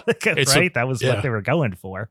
Like, it's such a weird, again, it's a film that I don't want to sound like a weird dumb old boomer and say shit like you can't make films like, because obviously they did make this film, but like, it's not, it's a film that goes against like current tastes so much, because very much so. Yeah. There's so much problematic sex in this. It's not just that there's weird sex. It's all problematic sex. And it's like the scene where Asa has taken over Heather Graham's body and then bones out her husband. And like, her husband in this film is basically just eye candy meat, like the film is filmed definitely with, kind of male gaze intention about Heather Graham, but also it also treats dudes like meat as well. Cause dudes are like all shirts off. It's pretty, I mean, I don't think it's David Duchovny, sleaze of like, I just want to get a bunch of boys' shirts off, but it is. No, it's not that, but it is just like, we're going to film these dudes like meat. We're going to treat them like meat, and like, that's what she does. We're going to get Wish.com, Joe Manganiello, and put him on here. And, he's just, I mean, literally all he does is take abuse the entire movie. Yeah. He plays no other character. He has no other character traits besides just to take abuse from Heather Graham's character. Right. This is sleazy, uncomfortable, sexual horror type of thing. You know what I mean? So that made people uncomfortable. I think the age difference also made people uncomfortable with like the sex scene. Cause like literally Heather Graham is like in her mid 50s and Judah Lewis is like in his early 20s. Yeah. So I think that's a little bit part of it, but also acting, guys, chill out. Yeah. But one, it's acting. Two, it's also like, I don't want to say the point of the story, but it is the evolution of the story, because in the original Lovecraft, I don't think it's necessarily like, I'm pretty sure it's not about the sex at all. Like, no, I don't think there's any sexual. Yeah. Like Lovecraft. Like, I mean, so undertones, but I don't. So Lovecraft was a prude for the most part. Yeah. Lovecraft was basically asexual. he should have been like he. Well, he was a weird, xenophobic, like he would be a weird alt-right YouTuber if he lived nowadays. Yeah, he would be such an just an incel gooner, just sitting around, just like jacking off the e-girls on Instagram. But 100%, he would be so into fucking and then calling them e-girl fat hentai. Yeah, but like but he's a problematic guy. Yeah, but like that's the evolution of this film is like they gender swapped all the roles. So like in the original Lovecraft story, Barbara Crampton and Heather Graham's roles were both male. And like it was the wife who was basically getting abused from Dr. Derby. So like they swap all that, and then they turn all of these kind of classic things that we assume with like 90s, horniness of like women are just treated like meat, and men can have sex with women, half their age. So like, it does all that same stuff, but it just gender swaps it in this film. Like it doesn't make it not problematic, but also it also just kind of just, I don't know, evens the field in a way. It's just like, we're doing all those tropes, and we're doing it through the lens of like, hey, women can do it too. It's fine. Like it's gross, but it's fine. I think Heather Graham is a good casting decision for that as well, because I think people think of her as like a little bit more of, she tends to play very kind of happy-go-lucky type of characters. And in this instance, it's, very much the opposite. So I think you give her a little bit more latitude in that way. But I think my ultimate qualm with this movie, and like I said, I like it. I like it. I thought it was really unique. That above all, I'm going to like a movie or not like a movie is if it feels unique and it feels like something I've not seen before. But I just felt like it left a lot on the table, and from a cosmic horror perspective. And I thought it was going to be more pure horror and less erotic thriller, which if I'd have came into the film under the right pretense, I might have given it a little bit more leeway there too. But I think the other thing to consider is like there are long stretches of this movie. Long might be strong, but there are stretches of this movie that just are fucking boring too. Yeah, I think that's more front loaded than you're perhaps remembering. It's not really that boring after things get going. Once you get to the scene where Asa has swapped with Ephraim and he cuts Ephraim's head off, this movie is off the rails because that's it. Honestly, you're exactly right. Up until that, I was just like, come on, get something going. And I'm a slow burn guy. Like I like slow burn, but whenever you have this setting, if it's, I always use this example. This movie sticks in my head for whatever reason because it has some like very jarring scenes and sequences. But I don't know if you remember the movie Hagazusa from like maybe 20. I didn't see it. 2019. It is a slow burn, big droning score, very little dialogue, a classic slow burn, and then it goes to some wacky places. Sure. But like that movie feels like it earns that because it's set in the fucking medieval, almost dark ages type of thing. Yeah. So it's just like this movie is set. This is supposed to be a low budget 90s erotic thriller. Like give me some silliness, give me some wackiness, like do some fun, make it funny, make it I'm not saying make it, Seventh Curse where it's just, just chaos from the first second, but just like keep me interested until the craziness happens. Yeah. And I feel like they just didn't. Yeah. There's not much in the way of comedy.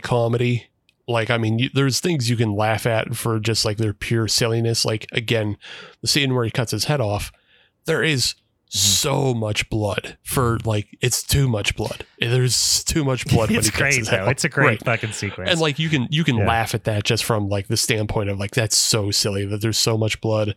And then his head is fucking talking at the end. Like that's a crazy thing to do. So like, you can laugh at that. And like, that gets you to perk up. Cause I mean, again, like we were saying, it's a little slow to get started. But even the scene where she's having the sex dream about Asa going down on her, and then he turns into Bruce Davison and dumps her out the window, and then there's the fucking wacky brain tentacles saxophone going on in the background as she falls out the window. I mean, I don't know. That rules. I don't know. It's just it was good. It was good. It's just the whole package for me hits exactly what this movie should look like, even if it is slow, even if there are points where like, again, you mentioned Wish.com Joe Manganiello. Like, I'm sure that guy can act because he's in a lot of stuff. He's a character actor in a lot of stuff. He plays a lot of sheriffs. But in this, he does. In this film, he has so little nothing to do. But that's exactly what a film like this would do, is just make a super one-dimensional. All you are is like a sex partner. That's all you are in this film. And like your beefcake. Yeah. So like, I don't know. I like this film and the fact that it's just a total throwback, and they nailed all the little bits. Even if those bits are bad, they nailed them. So yeah. The only thing I would change is just do more shell game at the end. That's all. Yeah, I suppose so. I should watch this movie again. I think I do suspect that I'll like it more upon second watch. But when I come in thinking cosmic horror, I think my expectations were a little wild. There's some. I think also like. I don't know why there's a double standard here, because we were talking about The Mist last week. or 2 weeks ago, right? 2 weeks ago. Yeah. And there's some really god awful CGI. Now that was in 2007. Yeah. There's some god awful CGI in that, and it was totally acceptable to me. There's some god awful CGI in this that I was just like, that threw me out. I was doing psychedelics, so that maybe that was setting things for a wild place. But you get the idea. Like, I don't know. I wanted this movie to be more based on how much it was hyped up and the Lovecraft thing and everything. And then it just took me in a different direction. So I like it for what it is. Maybe seeing it through a different lens will help me upon the second watching. But yeah, overall fun movie. Absolutely worth a watch. Streaming on Shudder if you've got a Shudder subscription, so you can so you don't have to pay for it outside of your subscription. So go fucking check it out, guys. Any final thoughts? Any wrap up? Anything you're like, I wish I could see, or hey, if they do something similar in this vein in the future, would love to see. I mean, I don't know. I think this is kind of just like a nice like closing on the book of like Stuart Gordon's legacy, and I think I guess we're kind of pretty good with where this stands. I did want to mention back to filming locations. Reanimator was filmed pretty much all in Los Angeles, and this film was filmed in Jackson, Mississippi. So so it probably isn't the same basement that we were talking about. The other thing I wanted to mention we didn't bring up is the writer for this film is Dennis Paoli. And Dennis basically wrote all of Stuart Gordon's other films. So he wrote Reanimator. He ran all the screenplays he was the screenplay guy for Reanimator and for The Beyond too, right? Yeah, and From Beyond and Dagon. And Dagon too. Okay. Yeah. So he's and Castle Freak. Oh hell yeah. Yeah, so like so again, with Brian Yuzna producing and Dennis writing, it's still very, very much a Stuart Gordon tribute. I think they pull it off. I enjoy it. I was trying to figure out, because I wrote in on our Patreon, I had seen this movie like way before it came to Shudder, even like when it was still on pay platforms. I was trying to figure out when I actually wrote about this film. But like even back then, I was like, "Yeah, you guys gotta watch this movie." Maybe I just want some Jeffrey Combs. I'm a sucker. We know this. You are the production side a sucker for. I'm a sucker for characters, and I just needed me some Jeffrey Combs. As much as I liked Heather Graham in this, I feel like she felt a little out of place. Put Barbara Crampton in the main character role. Give me some Jeffrey Combs. Now it feels more like Stuart Gordon. Not that you have to have those people, right? But something about the idea of having like the star power of Heather Graham maybe is what threw me for a loop. I don't know. Yeah, I don't know. She just didn't enjoy it as much as I thought I was going to. Yeah, she definitely does feel like an odd choice. Just because I don't know what her connection to Stuart Gordon is, but the other side of that is we're talking about how like her role before this film a lot of the times is like, Roller Girl or the Austin Powers films. She was treated basically like as eye candy and like male gaze eye candy. Whereas like this film, she gets to turn it around and she's much more like in control. Like she still is like hot in this film and is doing hot stuff. Yeah.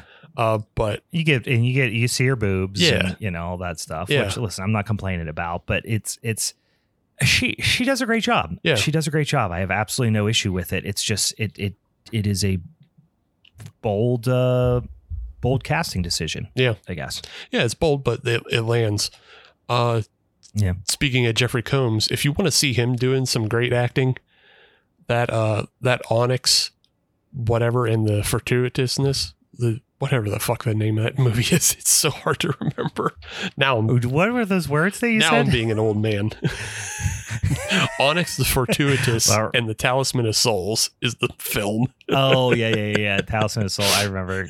Okay. Jeffrey Combs. What is, Jeffrey Combs is the bad guy in that. He fucking rules so hard. He's so good in that movie. Oh, he's so great. I'll watch anything with him. I have I'm a big Reanimator fan, and I have a lot of Reanimator things, action figures and fucking shirts and stuff like that. And my kids, we're reading the Harry Potter series right now. So we're working our way through all the books, kind of reading before bedtime. My kids, whenever they see anything Herbert West, they call him Harry Potter. So they get him confused with Harry Potter quite often because of the I guess the glasses. I don't know. But all right, guys, that was Suitable Flesh from 20 and 23. Steve, do you want to talk about what we're going to do for the next minisode, or do you want to wait and make it a surprise? I think I don't know. I'm always all in the fence of like announcing what we're doing, just because I hate when things fall out. Things shouldn't fall out. We have a guest supposedly confirmed, but I hate when things fall apart. So because I don't want to disappoint the audience. But we should probably try to get. We don't reach out to guests very often. Yeah, we're very lazy that way. I would say. Yeah. I'm saying right now, 95, pretty much every guest we've ever had has reached out to us. Yeah. Or we have ended up talking to in the DMs and said, "Hey, do you want to come on the podcast?" Right. The only person who I ever actually reached out to and said, "We would love to have you on the podcast if you're interested," is Barbara Crampton. She did not respond, justifiably so. There is literally no reason why she should.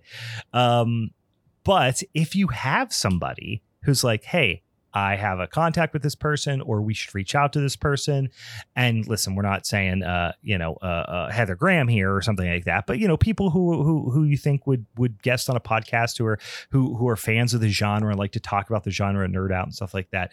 We always love those connections because, again, we are lazy and pretty much only have guests who fall into our hands. Right. But I'm looking forward to that because that should be a lot of fun. Yeah. Because Ken Arnold reached out to us and he's like, "Hey, you should check out the film I did in 2016, The Night Watchman."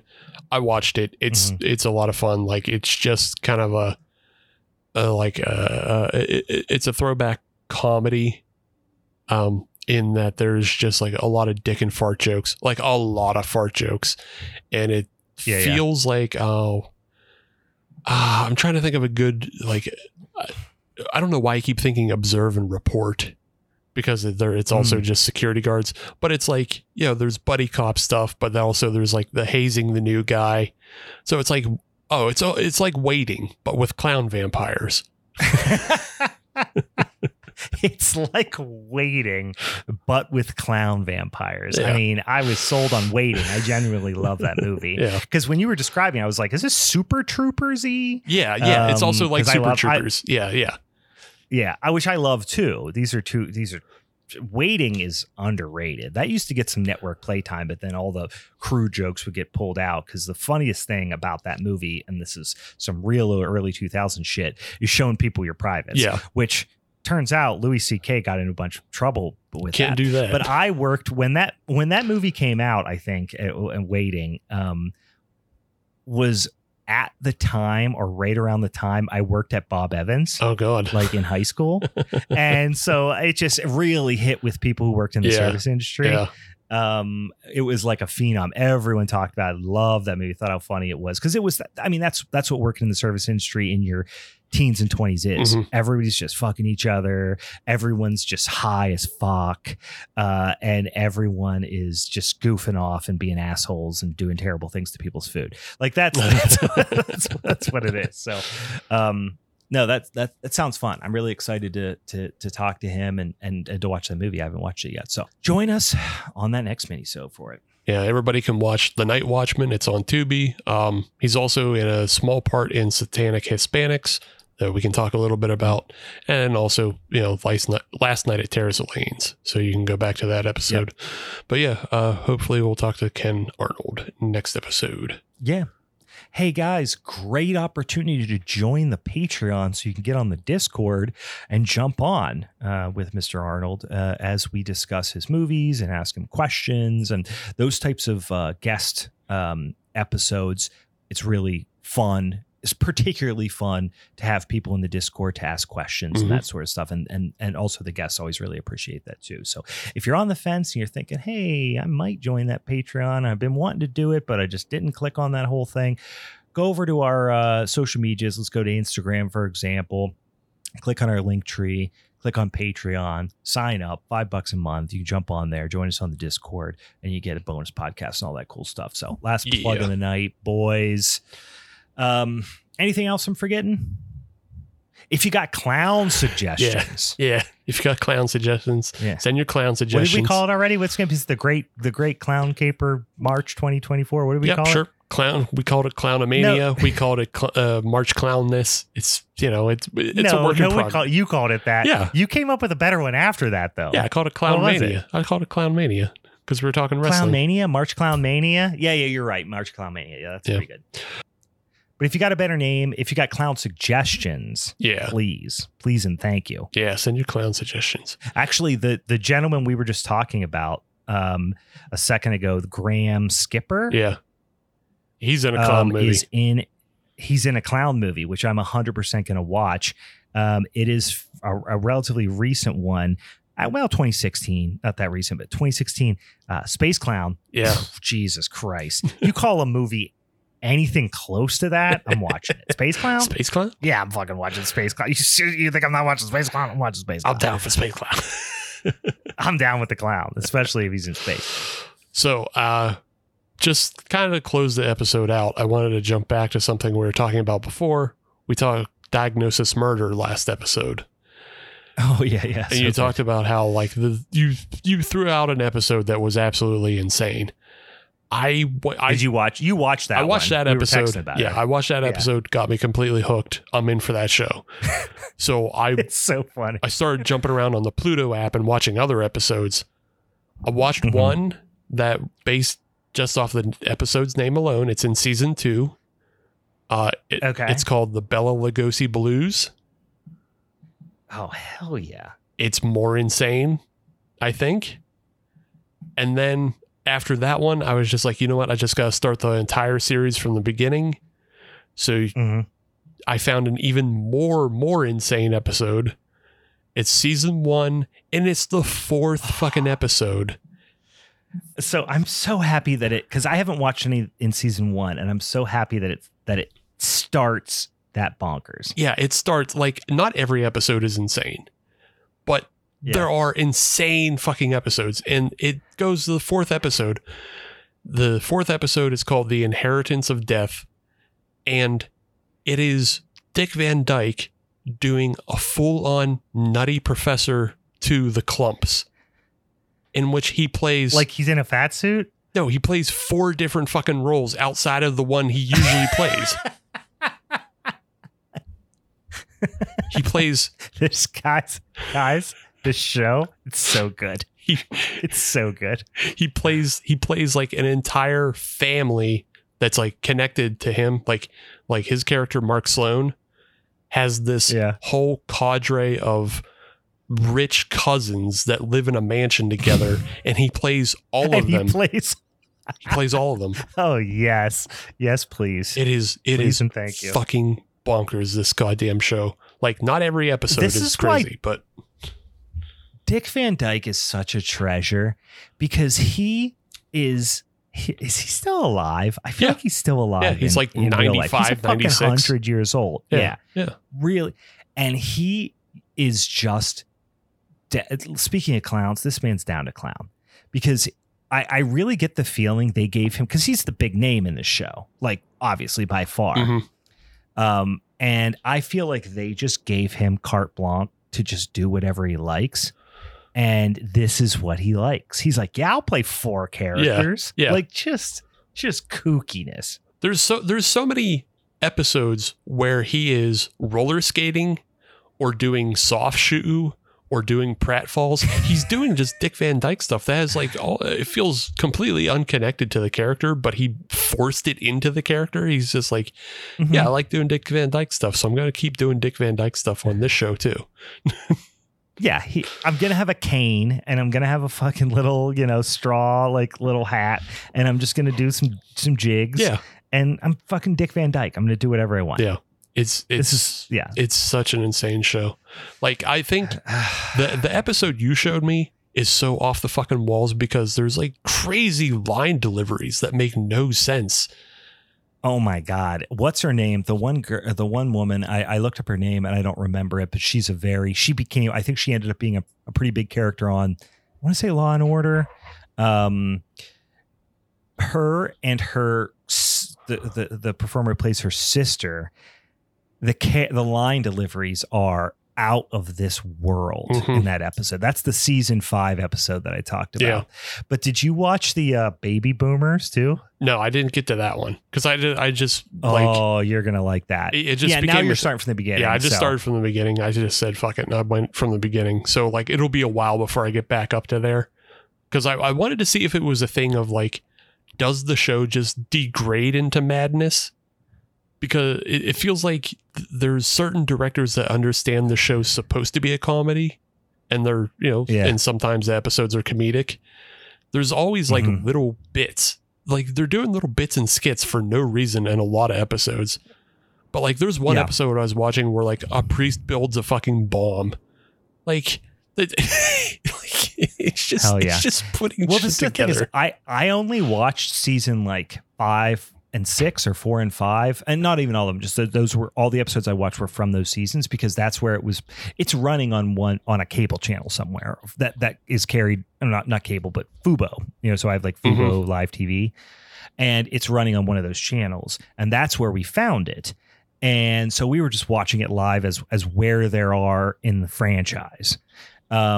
Or in the series. So I have not went back to Pluto and started from season 1, but I'm so excited to learn that the first season is as bonkers as the rest of them. Yeah. And then there's just like a lot of guest stars that you go, oh, wow. Because like I've seen Betty White, Dom DeLuise, and I love Dom DeLuise. What was the name of the mom from That 70s Show? Deborah Rupp. Yeah, she's great too. Yeah. She's really funny. I can only imagine in that time frame what kind of great fucking cameos they can get on there. Yeah. Man, Dom DeLuise cracks me up. Anyway, guys, here's what you should do. Do yourself a favor. Do some drugs, right? Do some weed, maybe do some psychedelics if you're feeling froggy. Watch yourself just as you're getting up to speed, right? Watch yourself Punisher Warzone. Then, as a palate cleanser, just fade into like 3 to 4 episodes of Diagnosis Murder while eating like a whole box of like Cocoa Puffs or something. You're in for a treat, guys. This is going to be your Saturday night is set. Yeah. Set in stone. Maybe start yourself a series of doing Diagnosis Ketamine and just watching ketamine or watching Diagnosis Murder on ketamine. Guys, you want to get down a K-hole, a Diagnosis K-hole? Do it, you guys. Live your life. We're all going to be. Listen, this is what I like to say. I say it to myself. I say it to my friends, my family, my coworkers. When I'm really stressed out, I take a lot of solace in this. I say, guys, don't forget, someday worms are going to eat your eyes. And then that makes me feel better. None of this matters. Do ketamine. Worms are going to eat your eyes. All right, guys. On that note, for the Halloween is Forever crew, I'm Brian. And I'm the Columbo reference I forgot to bring up that happened in Suitable Flesh. All right. See you later. See you in the K-hole, boys. Bye. Bye.